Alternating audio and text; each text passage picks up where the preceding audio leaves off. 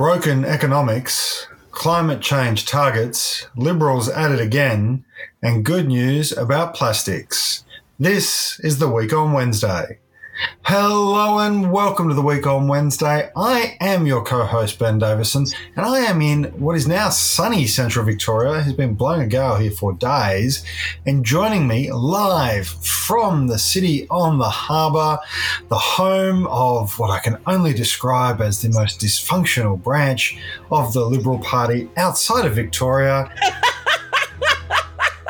is the great, the glorious, my wife, best-selling author of QAnon and On, A Short and Shocking History of Internet Conspiracy Cults. You can get it on any format you like. Van Badham. How are you, Van? I'm pretty good, Ben. I am missing you and, of course, our dog Germanicus terribly. But, you know, it is a beautiful afternoon in Sydney. Sunny all round. It is sunny all round. It's a bit disquieting. I'm like, where's the rain? When's the rain coming back? So any other Sydney-siders who are listening to this broadcast, now might be the time to Tarzan grip all of your cracks and crevices in your home, because the rain, of course, will come. It will come back. It will. We won't spend too much time talking about the weather today because it has been a huge week in Australian politics and for working people, and we have heaps to cover. I want to do a quick segment called Quick Bites, something that you and I discussed very briefly just to try and get through some of the stuff that's been going on in Parliament. Oh, yeah. Well, the pace of change is extraordinary.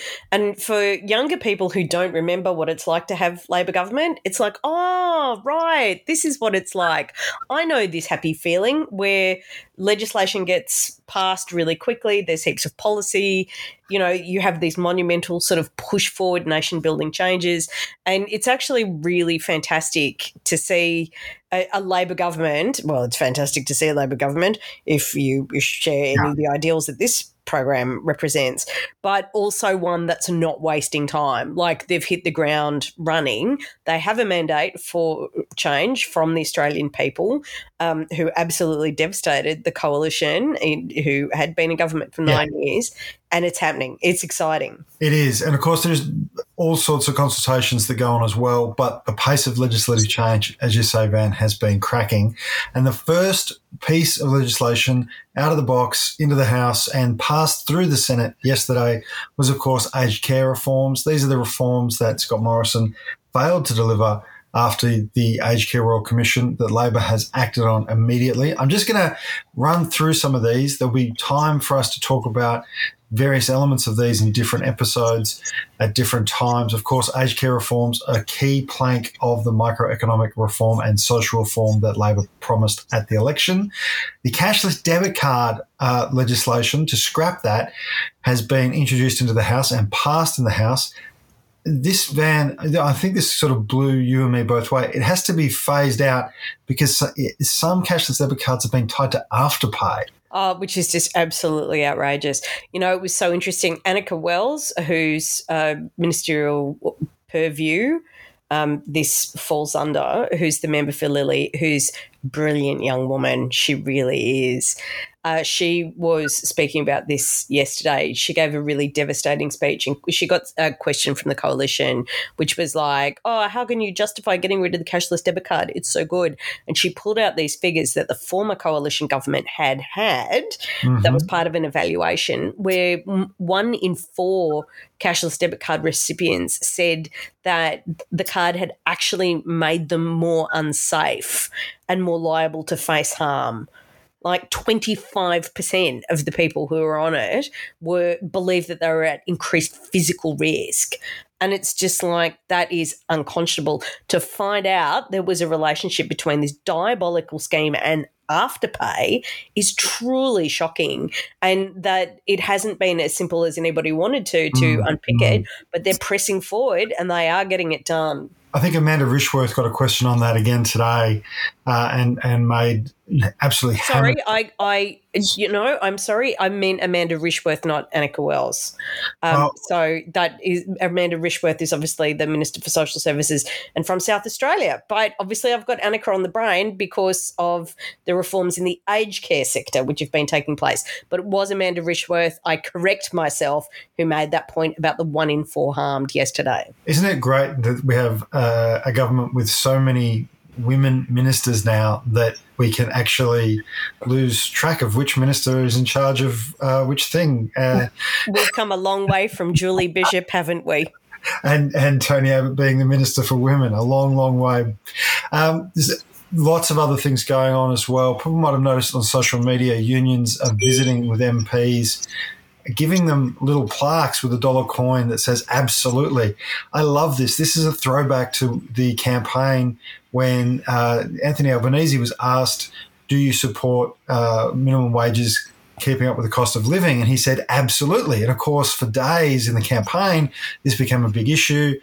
Unions with, workers with their union leaders are going and visiting with MPs. You're seeing these photos come up all over social media. I think it's great. You see cleaners, healthcare workers, retail workers, in Parliament House, giving these MPs this little reminder that, they're on their side. The MPs are on the side of the workers, and that's what they're there to do. It's fantastic to see. And hopefully we'll see more of it, that kind of thing, going forward. Of course, Van, in the arts and culture section of the show, there is a new cultural policy expert review panel has been announced. Yeah, so Tony Burke is the Minister for the Arts, who I still can't get over turned up to a Sydney Film Festival event to promote Australian content. And I was there. I was hosting the panel for MIA, the Media Entertainment and Arts Alliance, working with Directors Guild and a bunch of other associated creative unions for the Make It Australian campaign, so we can try and get actual productions of, Australian stories, Australian art made in this country. And Tony Burke was there. Like, he was invited, but he actually came. Nobody's had an arts minister visit them in years. He went to Q&A straight after that too, right? Yeah, and then he went off to he went to Trades Hall, and then he went to Q&A, and I was like, who is this person who cares about us? People were genuinely shocked. And, of course, people talk about cultural policy, and the Liberals sort of vaguely alluded to one, never had an actual policy before an election because arts schmarts, but they're doing it. So Burke announced this week the formation of a number of expert panels looking at different areas of cultural policy. They're going to be calling for submissions. Arts friends, you should all make a submission about what do you think the cultural policy should look like. I'm certainly going to make one in all of my free time. And yeah, there's a large amount of Indigenous representation as well, people from across different artistic practices, disciplines and backgrounds. It's kind of shocking. It's amazing. It's genuinely amazing. Staying with possibly our hardest working minister, Tony Burke, and his quite broad portfolio, everything from arts and culture through to industrial relations and employment. He has set up a parliamentary committee to look into the Workforce Australia program. This, of course, was a program sort of thrust onto the Australian people, particularly those working Australians who are currently not in a job, by the departing Morrison government at the cost of around $7 billion that goes out the door to private providers. Tony Burke has announced that there will be a possible overhaul of this program that really was thrust onto us. There was an election, and then Labor was kind of lumped with having to implement it. Tony Burke has been on the record making a number of some say significant changes, others say not. I think he's actually doing the best he can in a fairly constrained set of contracts, but this review hopefully will allow more Labor policy to be implemented rather than the old government's policy approach. And finally, Van, the last thing I want to touch on, there's so much going on in Parliament, but there's also a review of the Australian Defence Force going to be conducted by... Yeah, there were a lot of questions about that in question time today. And the really exciting news is that, one of the things that was revealed today was that the Prime Minister, I think, actually fielded the question about, oh, yes, well, why are you having this review? And apparently there are so many defence projects that are running behind time. And the Prime Minister made the point that if you added up all the time that they're running behind time, it's something like 70 years. Yep. It's shocking. And this is massive amounts of money as well. And defence review is obviously very needed. Spoken about in terms of, boondoggles and just who was responsible for what in the previous government. Who knows? But one of my favourite politicians who has since retired and gone on to other things will be back, and that's Stephen Smith from Western Australia, who is now Professor Stephen Smith, former Defence Minister under Rudd Gillard, and he will be chairing an independent review with a number of people on it to look at defence spending. Yeah, Angus Houston, the former head of defence, will be involved in that as well. Of course, Angus Houston is a well-respected member of, or former member, now retired, of the Defence Force. And it is, we've talked on the show before about Peter Dutton giving $1 billion to a company that had no staff and no equipment and no ability to do anything. And actually it was the wrong company and they gave him the money anyway. But they were a Liberal donor. So it's going to be interesting. Oh, well, yeah. It'll be interesting to see how defence spending is allocated when Liberal donors aren't involved. And that's not a question. I think it could be a revolutionary period for us all, Benjamin. Revolutionary. It will indeed. I still can't believe I mixed up Amanda Rishworth with Annika Wells, especially because I've known Amanda Rishworth for about 30 years. Well, our apologies to Minister Rishworth.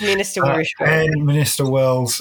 We hope that neither of you is offended by our small slip of the tongue there. Look, Van, I want to move on to broken economics because this is dominating the public square at the moment. The discussion about the cost of living and what's going to happen with the cost of living.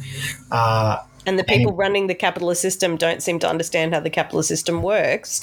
Yes, Ben, I think it's a problem.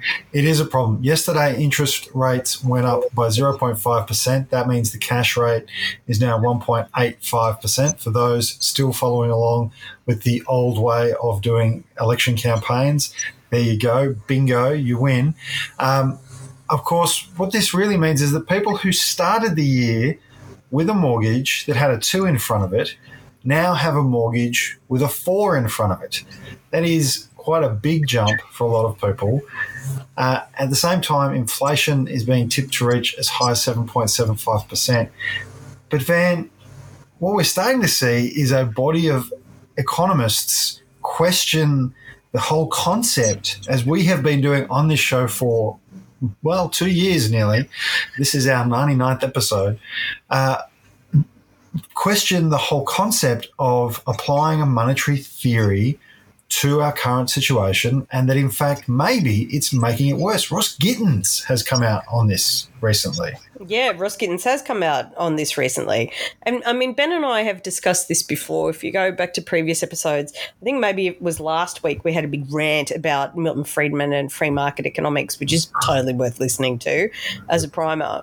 But the problem is we have all of these people who are in charge of the levers of the economy who have been educated almost exclusively in what we call, monetarist theory. And monetarist theory is based on some assumptions that the real world keeps proving are not true and they're not appropriate to the situation we find ourselves in. You and I were having this discussion about how economists tend to deal with the present crisis the way they wish they dealt with the last one, failing to recognise that we're actually in a different crisis. It's like saying, wow, that drought was really bad, and now that it's raining heavily, we should do something about the drought. Like, it's not comparable what is going on. It's the Nationals always wanting to build dams whenever there's a drought and failing to realise that actually it's about how you use the water as well as how you collect it that makes a difference in a drought. And that's kind of the issue here in economics, right? Because fundamentally how we use the money is as important as where we're storing it. And how it's being used at the moment is it's being used to prop up corporate profits. It's not being used to fuel wage growth. It's not being used to fuel productive enhancement. In fact, there's some more stories that have come out today that I haven't had a time to really get into, but I hope to read tonight and tomorrow, about actually declining levels of overall productivity in Australia, even while there has been increasing levels of labour productivity. So the profits that are being skimmed are so unearned now. They're directly coming out of workers' pockets. And there's some really, classic, clear-cut examples of this. The 4 biggest oil companies have doubled their profits in the first half of 2022.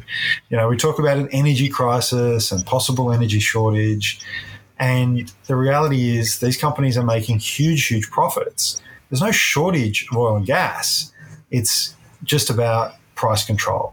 It is about price control and price gouging, and the fact that a lack of regulation around prices, and the fact that we had in this country 9 years of a Liberal National Party government that deliberately suppressed wages. Well, these things are coming home to roost.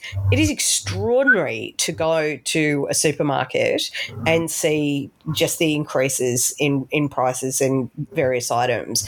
And not all of this is happening because there is a genuine shortage, although with food there are obviously material limits on reality. Like if climate change is destroying certain kinds of crops, we're not going to have those available to us in the way that we were accustomed to. And obviously the war in Ukraine is affecting things and the rest of it. But the real issue is that there is absolutely rampant price gouging going on, and a lot of corporations are addicted to exponential profit growth at the expense of everything else. This week, I wrote about our friends at Qantas for The Guardian, and I am quite sure fans of this show have heard both you and I together and separately go off our minds about Qantas's corporate behaviour. But Qantas is a really good example. They hiked their prices this week. This is a company that got a $2 billion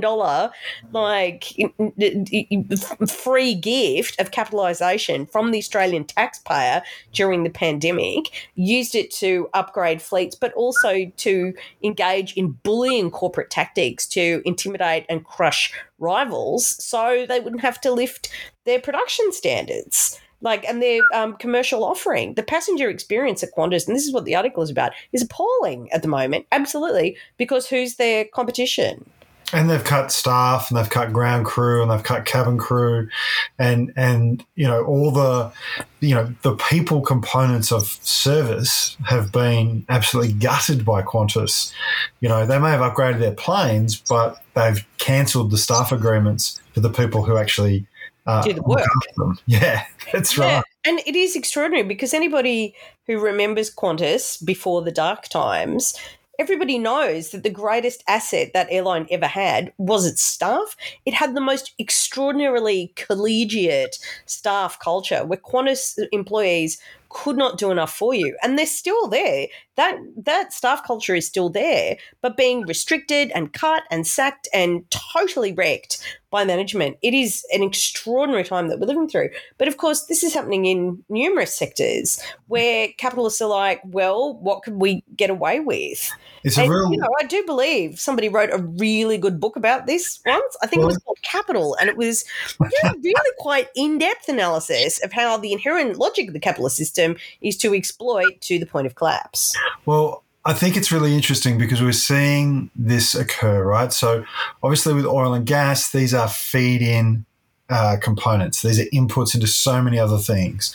If the price of oil goes up, price of gas goes up, price of energy goes up, then it's going to have a knock-on effect even on the price of food. Price of fertilizer goes up, has an impact on the price of food. When the price of travel and transport goes up, it has a price impact for food.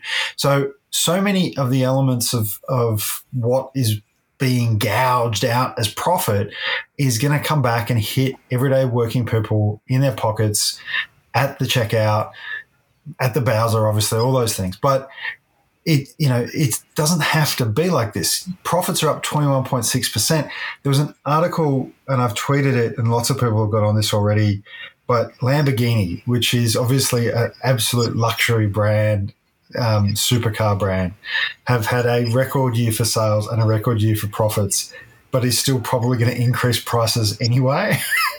Like this is the capitalist mindset now. Here you have one of the, if not the most expensive vehicle on the road, having record sales, record years, and going, man, we're going to jack up prices anyway because we can get away with it.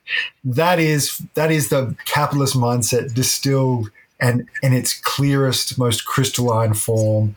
That is infiltrated into Qantas, into Westpac. You know, this blew my mind. Westpac had a $3.146 billion profit in 6 months. 6 months. Now, that was slightly down, about 1% down in terms of their overall profit. They want to cut costs by 11%, and they want the workers to take a pay cut to help fund an increase in profit, not to get back to profitability, not to help save the company, not to make sure there doesn't need to be mass layoffs, but just to lift the 3.146, let's call it $3.15 billion profit to say, I don't know, $4 billion. These people have no limit to their greed. But the FSU, the union that represents those workers, is organising. They're doing the work to make sure that that Westpac doesn't get away with that sort of thing. And we're seeing this happen right across the country now too, Van. Workers are saying enough is enough, right? Yeah, absolutely. I mean, we're actually seeing it across the world, is that there is this, we've reached a point in economic history where the propaganda that was used so effectively to attack and demonize trade unions is not working anymore. I mean, we had decades and decades of, union thugs and, we're all bad and they're coming for you and they're evil and corrupt and bikies and greedy and they eat bugs and God knows what else. The Liberals were trying it again in Question Time today, demonising trade unions and the rest of it. And this has been their tactic all week, by the way. And it's not working. One, because the internet has allowed trade unions to portray themselves truthfully, and the image of what unions are and what union members do and what the leadership looks like doesn't actually match the demonized propaganda depiction of unions, can you imagine? And people are joining them. Again, people who listen to this show write to us all the time talking about their experiences of joining unions and having a positive experience and feeling engaged and empowered and taking action in the workplace. But it's also happening all over the world. I just want to do a big solidarity to all the Starbucks unions and the Amazon unions in the United States, people in unbelievably precarious workplace scenarios in that country where things like minimum wage, take it or leave it in various places if you work in hospitality. Like, it's been incredible. Somebody made the point that 2 years ago there was not a single unionized Starbucks in the United States of America, and now there are like more than 200 of them. And because people are getting it, like that you can't keep grinding people into the ground if you are relying on them to do the work. And it doesn't matter if they work for an airline or for a hospitality business, or if they're cleaners or teachers or journalists or anybody else. Like, there is a union for everyone, and there should be. Absolutely. And our only way of getting power in the industrial conversation is to join trade unions. And saying the union representatives going around giving that dollar coin with that absolutely, like, this is the point of having a political movement of trade unionism. This is why trade unions created, labourist parties, was so that they had a channel to have the interests of working people represented, legislated and protected in law. And, I mean, it's an exciting time to have a Labor government in Australia where this critical mass of union energy is being channelled in the direction of fairness. And, of course, we always say on this show, there's a union for everyone. You can join right now wherever you're listening to this show. If you have a device that is connected to the internet, you can be a union member before you get to the end of this podcast. Just go to australianunions.org.au/wow. That's WOW for Week on Wednesday. And that link will take you directly to an Australian Unions join page. It will help you through the whole process. Whatever industry you're in, whatever workplace you're in, that will help you join your union. And the messages we get from people, Van, it blows my mind. People who if you do join a union before the end of this show, you must tell us. We would be absolutely thrilled. If you do it right now and tell us, we will read out your message in one of our broadcasts. We get no commission on that. There's no we kind get no of commission. We are this is not a like cash for comment scenario. We actually believe these things. And thank you to the ACTU and Australian unions for setting up that link for us at our request, because the stories we get from people who say things like, I hadn't been a member of my union before, or I was a member years ago and then I didn't join, but I listened to your show and I finally joined. We got one this week where somebody, had changed jobs, 3 years ago. There was nobody else in the union there. They've joined their union after listening to us for 6 months. Hey, look, it may not be the first episode you listen to that makes you join. It might take you 6 months, but we're going to keep saying it. AustralianUnions.org.au/wow. Join online, join right now, because... And it's a tax deduction. It is a tax deduction, and we're all doing our tax returns, of course, at the moment. So it is really, really important, because without that critical mass of workers in unions, without a Labor government that is committed to improving productivity, lifting participation, building social infrastructure, and rebalancing power away from the profiteers in the economy, the Lamborghinis of the world, the Alan Joyces of the world, the oil companies of the world, back into the hands of... Wow, that's what's the bad guy opposite of the Hall of Justice, like the Cavern of Doom or something? I'm not really a DC person. Is the Hall of Villains? I don't know. Hydra. It's basically Hydra. It's basically Hydra. Yeah, it's basically Hydra. Alan Joyce, Lamborghini, and fossil fuel companies. Basically Hydra. Basically Hydra. The way that we get our fair share... That's a hashtag that should trend, I'm just going to say. Alan Joyce is basically Hydra. He's basically Red Skull. And a big shout out to Qantas, who are following me on Twitter now. Hello.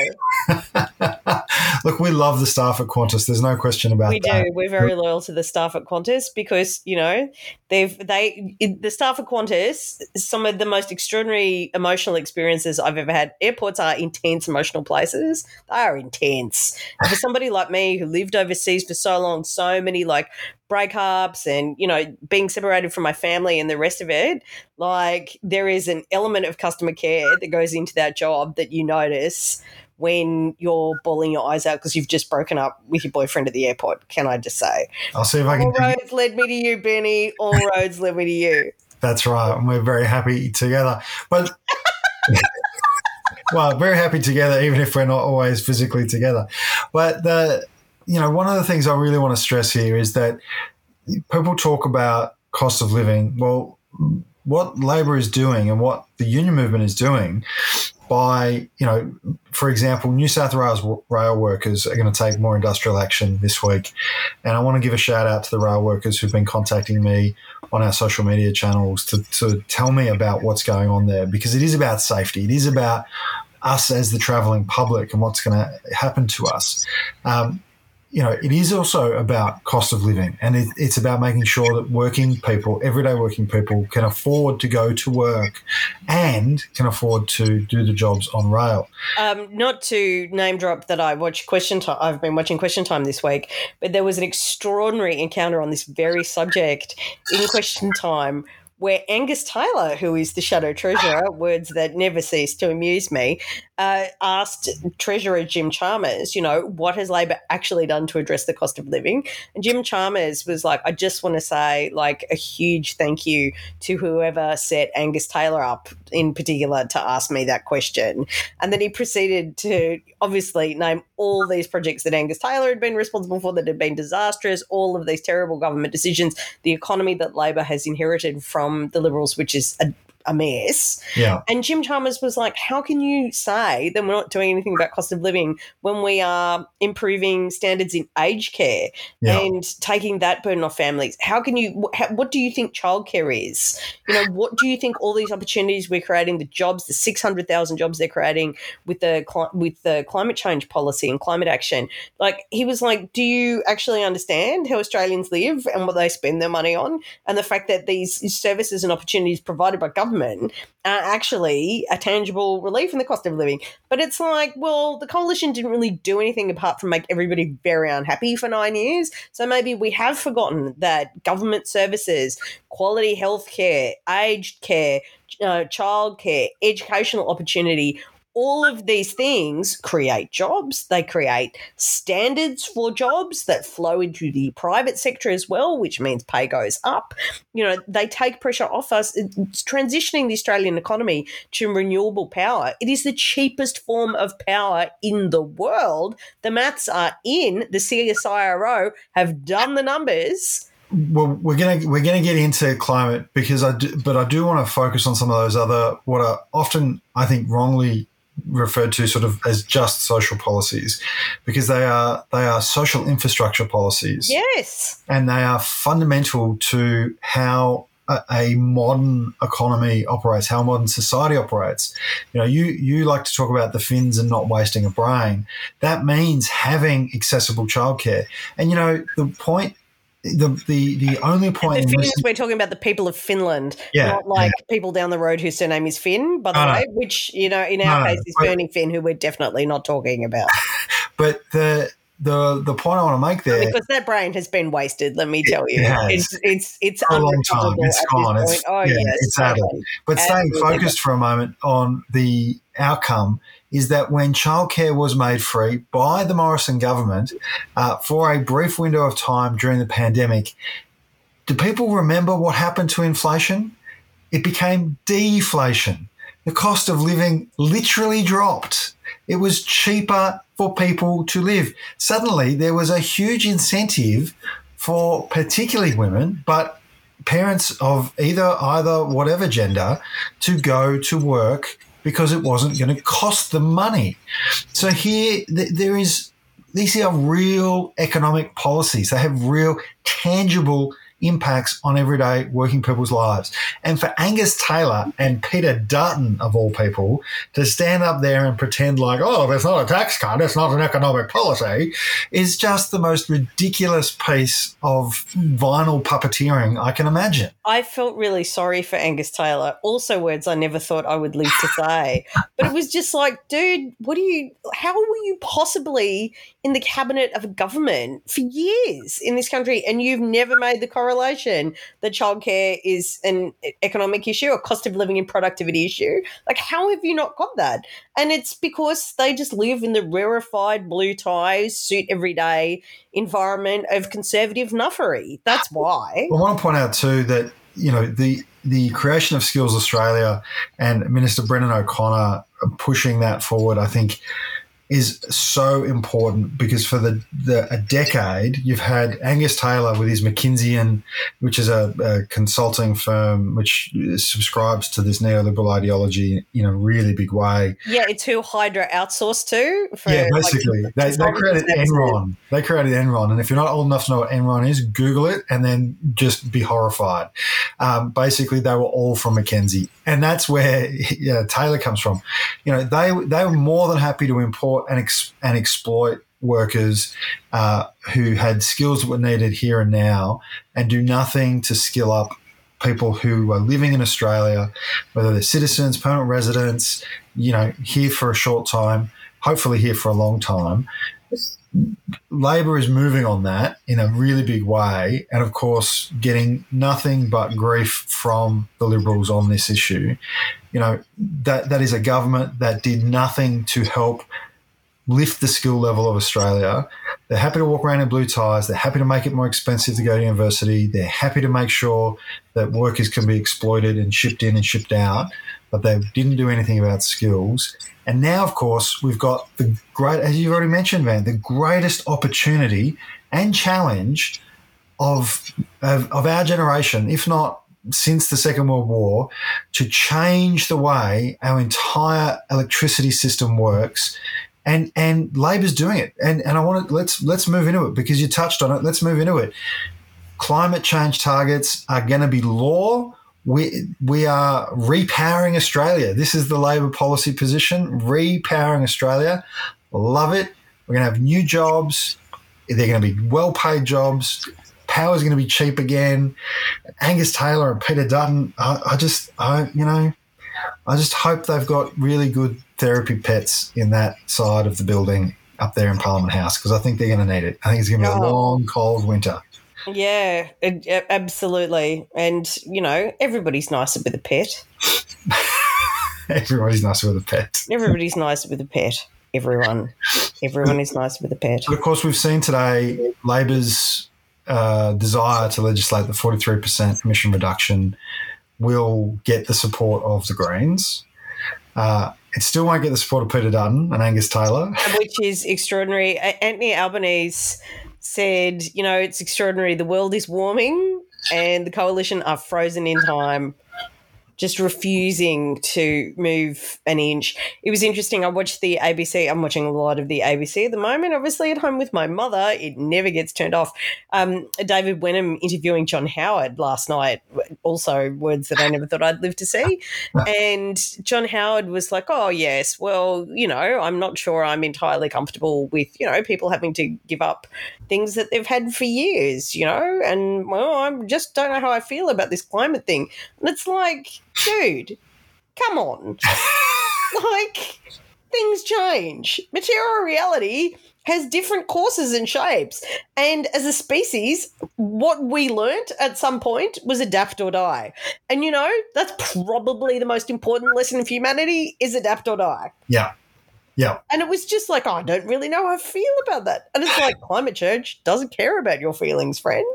No, and I have to say, one of the things about the Repowering Australia policy that is about adaptation rather than death, if I can put it that way, is that there will be a transition authority. We've talked about this so many times before. You and I, we were in Paris during COP21. By the way, everybody, did you know we were in Paris during COP21? We were in Paris. We've only said it 1,000 times. Ben and I went to Paris, and it was pretty good. But, this concept, and I appreciate that there is loaded language here and it's become a political football, but the reality is, and what we're seeing in WA, happening in WA right now with communities in and around Collie, is that if you have proper tripartite commitment, that is government, that is employer, that is community and workers coming together and working through what the future might look like and how to avoid a really negative future, then you can shape it in a positive way. And that's what we have this opportunity to do now. We there are so many on board. You think about, you've got Australian unions on board, Australian Conservation Foundation are on board, the Australian Industry Group, the Business Council of Australia, the Farmers Federation. I mean, that, some would say that's another rogues gallery, but it's a gallery of people who represent a lot of Australians, whether they represent them as workers, as employers, as economic contributors, as the producers of our food. These are people who have a lot of representation behind them. And they're saying 43% emission reduction is achievable. It is our floor.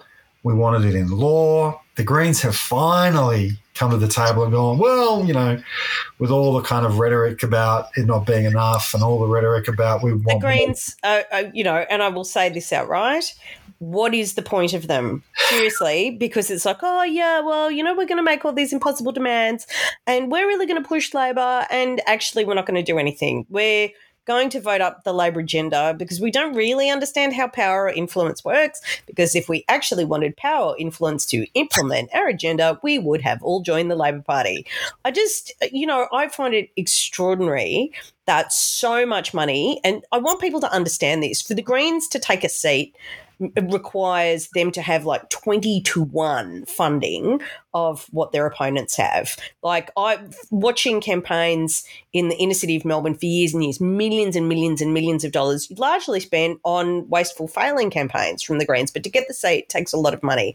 And then they get these small handful of seats and they do literally nothing. Well, they could either vote up Labor's policy or vote with the Liberal Party. On that, literally nothing, doing literally nothing, Max Chandler Smith? Martha. Don't know. The guy who took a seat off Cherry Butler, who was the former Labor Shadow Environment Minister responsible for the development of lots of Labor policy in this particular area, who I'd like to congratulate on becoming the chair of Circular, which is an organisation devoted to economic cooperation to develop the circular economy. Rather practical for the environment. So this guy, Max, just didn't turn up to a vote today.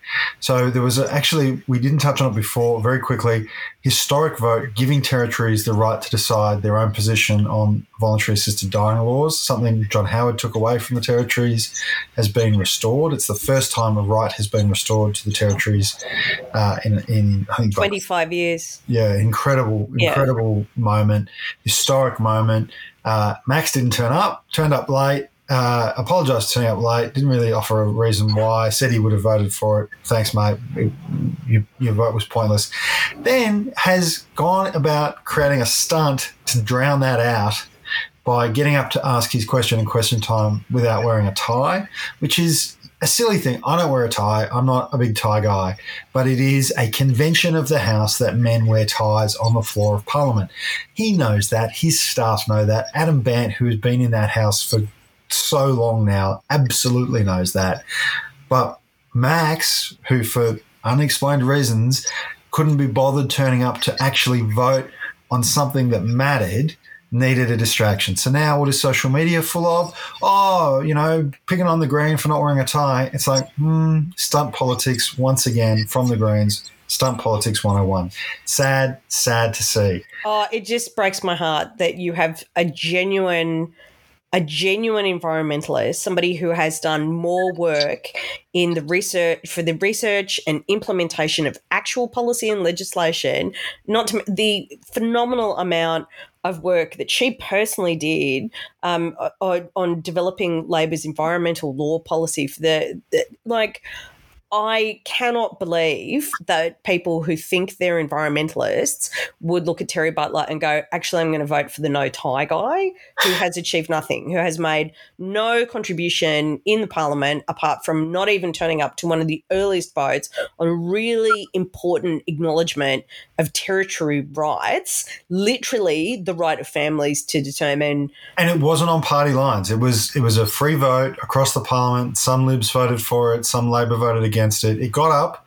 The territories now have that right, which personally I'm very glad to see because it should be a matter for the territories and the states. But, yeah, it's pretty remarkable. But the good news in this space is that Labor will legislate this.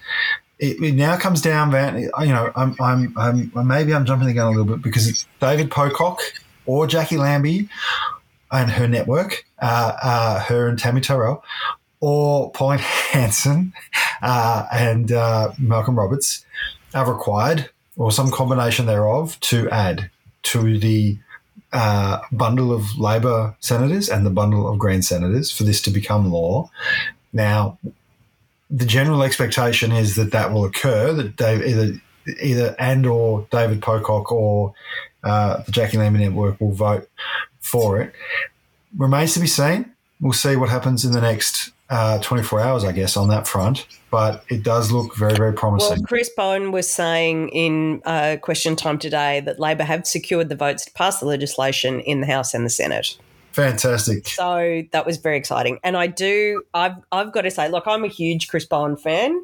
I certainly recommend people check out his Wikipedia page to see just how many portfolios that particular individual has held in the Parliament of Australia. To say that he has policy breadth is one of the great political understatements of our time. And, I remember at the time that Bowen was given the climate change portfolio, people were like, that's a demotion. This is a man who used to be shadow treasurer. I've got to say, didn't look like a demotion when he was mincing the Liberals in Parliament today. It was extraordinary, and he was obviously exultant about the fact that this legislation was going through. He's done the work. He got the heads in the room. He has made it happen. But he responded to some question about, how is this actually going to help Australia? And it's like, well, maybe we won't burn to death in a climate fire. And he went and he attacked the Liberals for saying the only solution you have is nuclear power. That's the only one. And then he created this analogy, and he mentioned that the CSIRO have costed it and said renewables are the cheapest and fastest way and will create all these jobs and the rest of it. And Chris Bowen used this beautiful metaphor.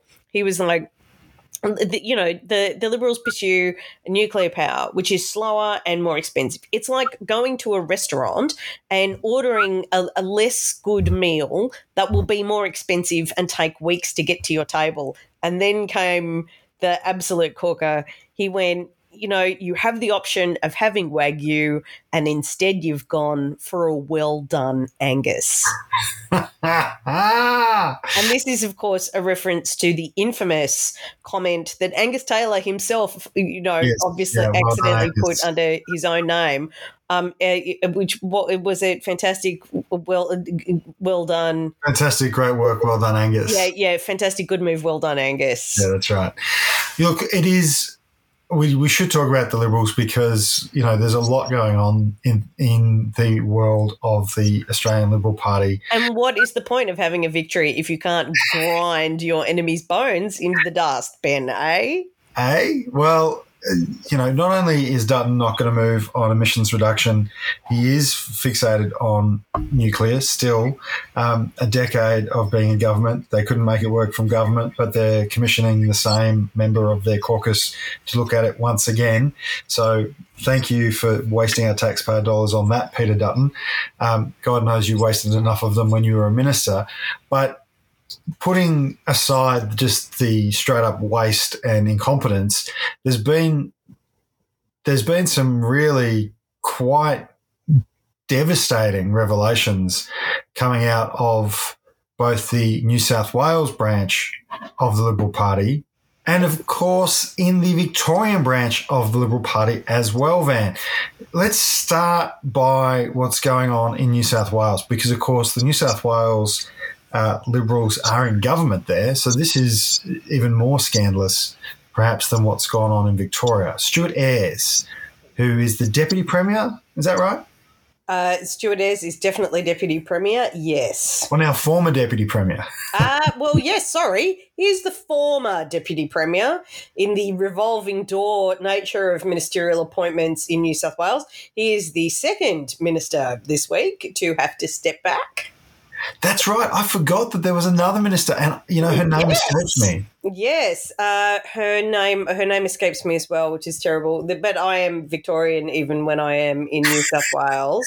That's right. And for people around the rest of the country, frankly, it probably isn't a name you'll recognise. Anyway, I know I had to look it up when I first saw it. Eleni Patinos, who's the Fair Trading Minister, who was subjected to a number of bullying allegations from her workplace staff. A number of complaints had been made. She has vigorously denied the allegations, but she has been sacked by Dominic Perrottet.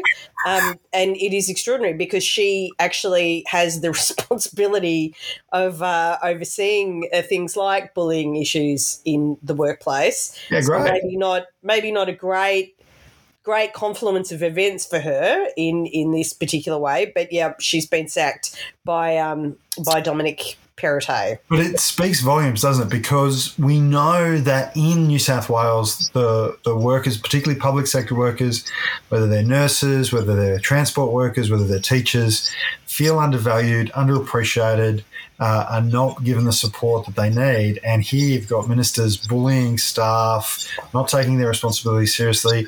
And even the deputy leader of the Liberal Party, Stuart Ayres, has got embroiled in the John Barilaro New York postings saga.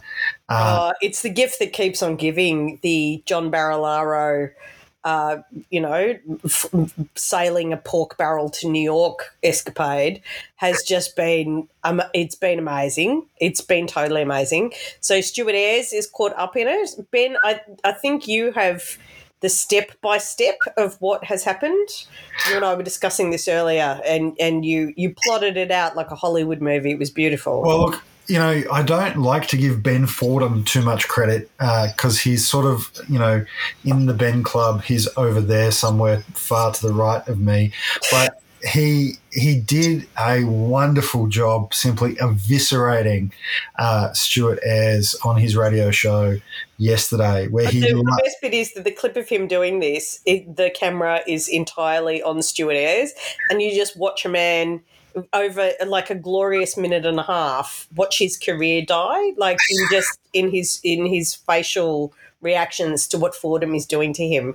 If you've ever wanted to know what it'd be like if humans were all balloons and one deflated over the period of 1 minute, it is definitely what happens in the Stuart Ayres Ben Fordham interview. It's like watching a full-grown man sweat off enough weight to become a jockey instantaneously. Like it's almost impossible to look away, but at the same time quite gross to watch. Fordham just laid it out. He just said, you know, so John Barilaro created these positions. John Barilaro was a friend of yours. John Barilaro took it to cabinet to remove these positions from the public service and put them into the remit of the minister to appoint. Somebody else was appointed through an external process. That person was then told they weren't going to be appointed. It was then re-advertised. You forwarded the ad to your friend John Barilaro. John Barilaro was not the most suitable candidate. Then somehow or another, magically, he was the most suitable candidate, and then your office appointed him to this role, and yet somehow or another you expect us to believe that this is all above board and totally kosher. And you know, at that point, basically, Stuart Ayres has lost enough sweat to jump on a Melbourne Cup winning horse and ride it to victory, because he was totally skewered. And clearly, at that point, Dom Perrottet had realised, yeah, we're not going to get through this if we keep ourselves tied to this cement block. We're going to have to cut him loose. And that's what he's done. You know, Stuart Ayres' political career is over. Dominic Perrottet is teetering, it's fair to say, in New South Wales. He's got to face an election in March. I mean, he'll hang on, because what else is he going to do with his life, frankly? Well, you know, I mean, this is the thing. Like, kids, he could genuinely and legitimately say, "I'm going to spend time with my family," and give them, you know, there's 8 of them, so what's that? 4 hours each? I don't know how many hours in a day. I love you, but it would be 3. And 3. Yes. Well, that's, you know, something that would be probably more than they're getting now. Like, you know, not trying to be offensive, but he's a busy guy. Look. The Victorian Liberal Party is also racked by scandal this week. It's amazing to see. Matthew Guy, who I know you love, Van, for his lobster with a mobster past. Is it a past? No, it's an ongoing. I love it. I love it as a meme, because obviously Matthew Guy, the Minister for turning Melbourne into a city of shadows with, you know, absolutely out of control overdevelopment in the inner city, Matthew Guy was ruined in his last attempt at Liberal leadership, because it came out that he had literally had a lobster dinner with a mobster. What an absolute gift to the enemies of neoliberalism, to have such a tabloid headline-worthy scandal. And literally the jokes wrote themselves. And since that point, Matthew Guy has been followed by trade unionists all around the state of Victoria, who dress up as lobsters and sing lobster songs and have like a 20-foot inflatable lobster that appears wherever Matthew Guy goes. And, of course, he lost the leadership of the Liberal Party and went to that guy who no one knew at the time and knows even less about now. Very few people managed to be even less recognisable after a period of party leadership, but he managed it. And, of course, now Guy is back, and fortunately, the unionists who were doing the lobster protests still had all the props. So they just follow him around Victoria with these massive massive, massive lobster. And the photos are hilarious because Matthew Guy has grown used to it. It's like, yeah, hi, I'm Matthew Guy. I'm the leader of the Liberal Party. And behind me, and at a 50-metre distance, is a 20-foot lobster and a whole bunch of people grooving to the B-52s. Like, it is amazing. And the fact that that's just become part of his landscape, like, oh, yeah, you know, me and my 20-foot lobster shadow, it's just one of the most absolutely exquisite things in Australian politics ever. And every day of my life, you know, like the fire of the trade union movement, you know, causes my heart to pump and my blood to flow through my body. Like, I'm a unionist when I wake up, when I go to bed, and I will be one after I die. And the fact that the movement has given to me the spectre of Matthew Guy, followed everywhere by a 20-foot lobster for the rest of his political career, it's just a blessing. One suspects that after this week's revelations, he will be less happy to smile in front of that lobster because his chief of staff, a guy by the name of Mitch Catlin, who ran a communications consultancy firm prior to becoming Matthew Guy's chief of staff, has had to resign following an email chain which showed he was negotiating a $125,000 contract to be paid to Mitch Catlin's company with a billionaire donor. So the donor still remains unknown at this point.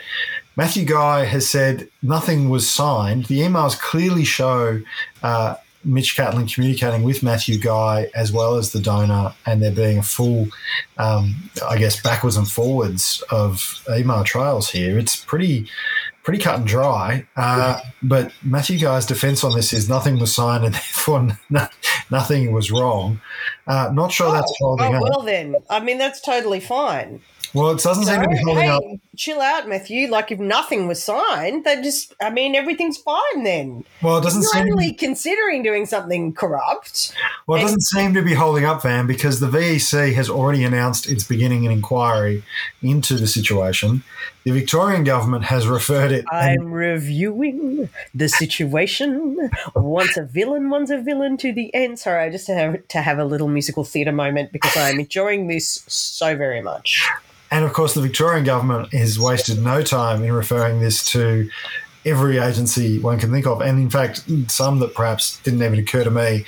So Victoria Police have been it's been referred to Victoria Police, the VEC, obviously, who've already announced their review, the Ombudsman, the Independent Commission Against Bribery and Corruption, and the Australian Federal Police, because there may well have been federal electoral laws breached here as well. Can I just say, isn't this the Liberal Party in Victoria that has relentlessly harassed the Labor Party for staffers of Labor MPs doing campaign work in the community, which, you know, and there were issues with timesheets and things not filled out properly.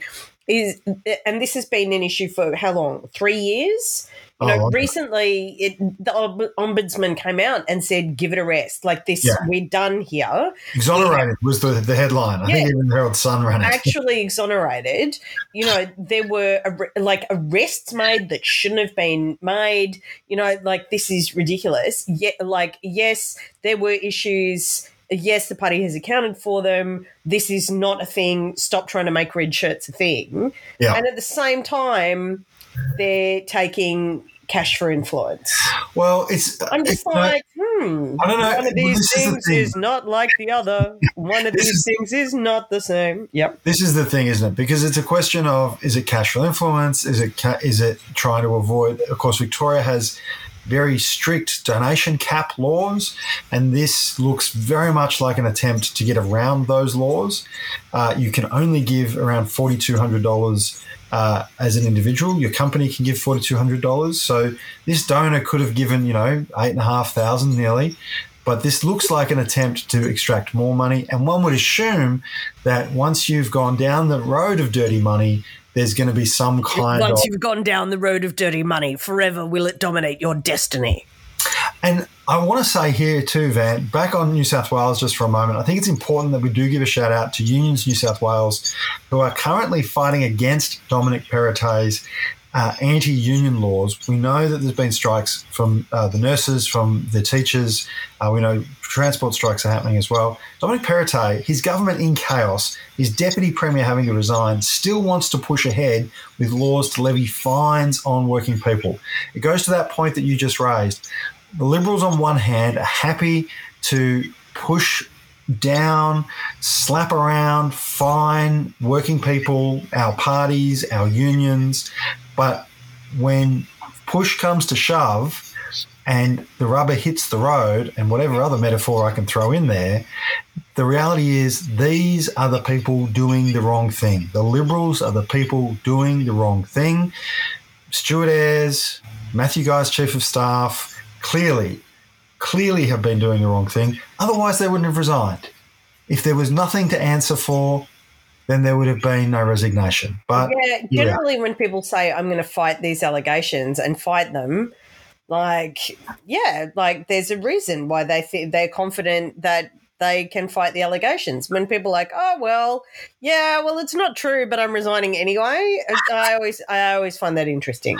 Yeah. So let's get on to some good news. Besides the total implosion of the New South Wales. That is pretty. I mean, as somebody who is in New South Wales, I will say this for New South Wales. It is really awesome that you can just use your debit card to ride public transport here. So much better than fiddling around with a Myki card. I think they're doing that in Queensland now too. I saw it's really good. So New South Wales, I will give you that. I saw Lance McCallum, our friend Lance McCallum, who's a minister in the government in Queensland, posted a video on his social media about the trial of doing something similar up in his neck of the woods. So Queensland might be about to join New South Wales, and then, that's one Labor state and the whole domino system falls. Isn't that how that works? I don't know. I was never good at Cold War theory. Good news. We need to get on to the good news. Okay, so a few months ago, maybe even years ago, we've been doing this podcast for so long, we talked about a Dutch environmental entrepreneur whose name is Boyan Slat. Boyan Slat's in his 20s, and he's decided he's going to depollute the oceans of plastic. And, I just want to say, do it. Because there is now so much plastic in the ocean that there is a floating island in the Pacific that is known as the GPGP, which is the Great Pacific Garbage Patch. Sounds like the worst kind of doll you could give someone at Christmas, doesn't it? It's terrible. It's just, this horrible symbol of humanity's carelessness with the planet, that there is this massive, massive, massive, glump of plastic in what should be the beautiful, blue lagoon themed Pacific Ocean. Anyway, what Boyan Slat has done is he's been pioneering a form of garbage collection that actually works with currents. It's simple and clever, and it's about looking at where the plastic is coming from and how to channel the plastic into garbage collection. And the system that he's been using with the Great Pacific Garbage with the GPGP, which is his system 2.0, because he's constantly modifying and trialing it, which he calls Jenny, which is a bit weird. But okay, if it gets plastic out of the ocean, you can call it Serafina. I do not mind. Call it Van. It's got 250,000 pounds of plastic out of the ocean, which is an enormous amount. And they've managed to constantly refine the processes, and it's taken out 100,000 pounds of plastic garbage this year. This is really great news. The not so good news is that at this rate, we'll get all that plastic out of the ocean in 1,000 years. That's how much plastic is there. That is a lot. Yeah, that's a lot. But Boyan Slat, this is his thing. This is what he's doing with his life. Someone's got to save the world, and he's decided this is how he's going to make his contribution.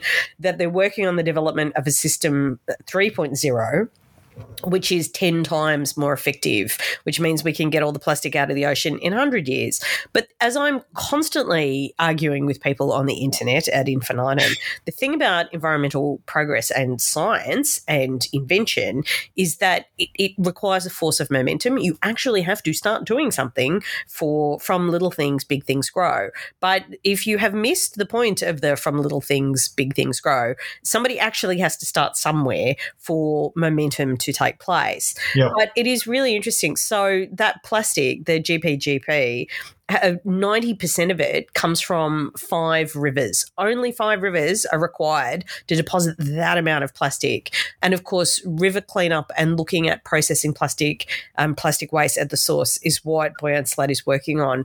And his ambition is to have like plastic collection and depollution systems in 5,000 river systems over the next 10 years. And it's extraordinary. Like, it's practical, it's direct, it's material, it actually deals with the problem. And I think it's to be applauded. You know, he copped a lot of criticism. People are like, oh, yeah, this is never going to work and this is crazy and blah, blah, blah. But he's doing it, you know. And can I just say, I think, you know, credit to Boyan Slat. You've got a young person out there giving this a red hot go, making it happen, improving the process, refining the process. And, you know, this is actually going to benefit humanity, unlike, you know, your Elon Musks or your Jeff Bezoses, who are basically just finding ways to extract more profit from the rest of us. They're blowing things up because they can afford to. Well, I'm going to go to space because I don't own Mars yet is like literally the worst thing I've ever heard. Worst reason to go to space. Bond villains. I want to add another piece of happy news about Boyan Slat's system is that the collection, because you think, you know, always you think about, well, I mean, I think about this, you know, how are we going to trawl plastic out of the ocean without killing marine life? Well, because they work with currents and the way the plastic flows and the rest of it. And it has a tiny, tiny impact on marine life. So of all of the weight of stuff that they've collected, less than 0.25% of it has been marine life. And I think we have to balance that out too, right? Because the Great Pacific Garbage Patch is clearly not going to be great for marine life if it continues to grow and choke fish and birds and other marine life. That is going to be bad for marine life. Probably much, much worse than the 0.25% that will get caught up in this system. It's great news, fantastic news. And it's such... I feel so energized by this episode today, can I just say? I feel like there's so much good stuff going on here, around the world. The collapse of the Liberal Party at a federal level and on the eastern seaboard is always something that gives me a sense of great joy, as you know, Van. Yeah. And, of course, as always, we want to give a huge shout-out and thanks to our supporters, people who go to buymeacoffee.com/weekonwednesday, who make a contribution to help us get our advertising out there, get the episode out there, get it out to people's ears. You know, we are averaging around 40,000 downloads a month now, beyond our wildest dreams of how many people would listen to this show. You know, we've done it during lockdown. We've done it from different states. We've done a live show. We're hoping to do a fringe show later in the year in Melbourne. And it is these people who jumped on board at the start of the year who are making monthly contributions, $20 a month for our Cadre supporters, $10 a month for our Extending the Reach, who are really just giving us the financial capacity to make this happen. Have you got the list there, Van? I've got the list, baby. All right. Are you ready, Cadre? We'd like to thank at Jane C. Campbell, Leona Gibbons, someone at Jed Carney, Christine Cole, Justin Dando, Tamara James, Bronwyn, Punch Drunk Veteran, at Jenny Forster 7, Joe Fleming, Andrew Pascoe, Cassandra Tui, Addison Official, Ian Hampson, no Twitter for me, Hannah Honda, Sam Harriet, Alexandra Sutherland, Matt Bush, no relation, Richard Sands, I'm not on Twitter, Glenn Robbie, Brash Daniels, Kylie Phillips, at Lee Archer, Linda Cartwright, at Leanne Shingles, Louise Moran, Donna Chapman, I don't have Twitter, my name is Susan Myers, at Kerry Nash 20, Billy 3 McCabe, Karen Will Robinson, Narissa Simon, at Cadigal, Lauren and Ash, Matthew Hadley, at Narunga Man, John Sharpen, Peter Barth, Aaron Rollins, Louise Watson, at Red, White and Blue Lou. Fantastic. And of course, where I spend most of my childhood with my dad. And, of course, our Extend the Reach supporters. Stuart Munn, Adrian Valente, Maritza at Carrydale 68, Frank Nye, Erica Pizzuti, Claire, Joe Lupino, Steph, Rachel Fitzpatrick, Melanie Denning, Jodie A. Not on Twitter, Karen Penelope Judge, Jane Holloway, Spirit of Anger and Hope, Vicky Hannah at K Knight, Love Your Work, Dedhams, Sharon Kelly, Beck and Lola, Richard Graver, Someone, Vita W, Tanya George, Nadina Hannam, Bill Collis, Maria Louise Hawker, Megan Weckett, Graham Oxley, Beck Cody, Tracy Lucas, Belinda Bravo, Sandy Honan at Galvest, Greg Martin, Trainer, Amy Fawcett, Not on Twitter, Sarah, Eliane and Andrew, Ivor Spillett, Andrew Bryan, Peter O.C., Linda, Sam Hadid, Keir Patterson, Lizette Twizzle, Bunkum Basher, Katie White at The Real Never Longbody, Sandy Baumgart at Not Sandy B, and Renee McGee. What a finish. What a race. I tell you, it's been a great episode of The Week on Wednesday. Don't forget to check out the Weekend Wrap every Sunday afternoon. I will be doing that again. And of it'll course, be our 100th episode next week. It will be our 100th episode next week. We'll have to think of something special to do. I can do show tunes. I'm just saying I can do show tunes. As Ben knows, I can do show tunes. You can indeed. So until then, of course, remember to check out our social media, like, share, talk to people about these issues, join your union, do all those things. And we will talk again on Sunday. And if you joined your union over the course of this podcast because you were listening to it on your computer and I thought, I think collective power is strength, you should let us know because we'd love that.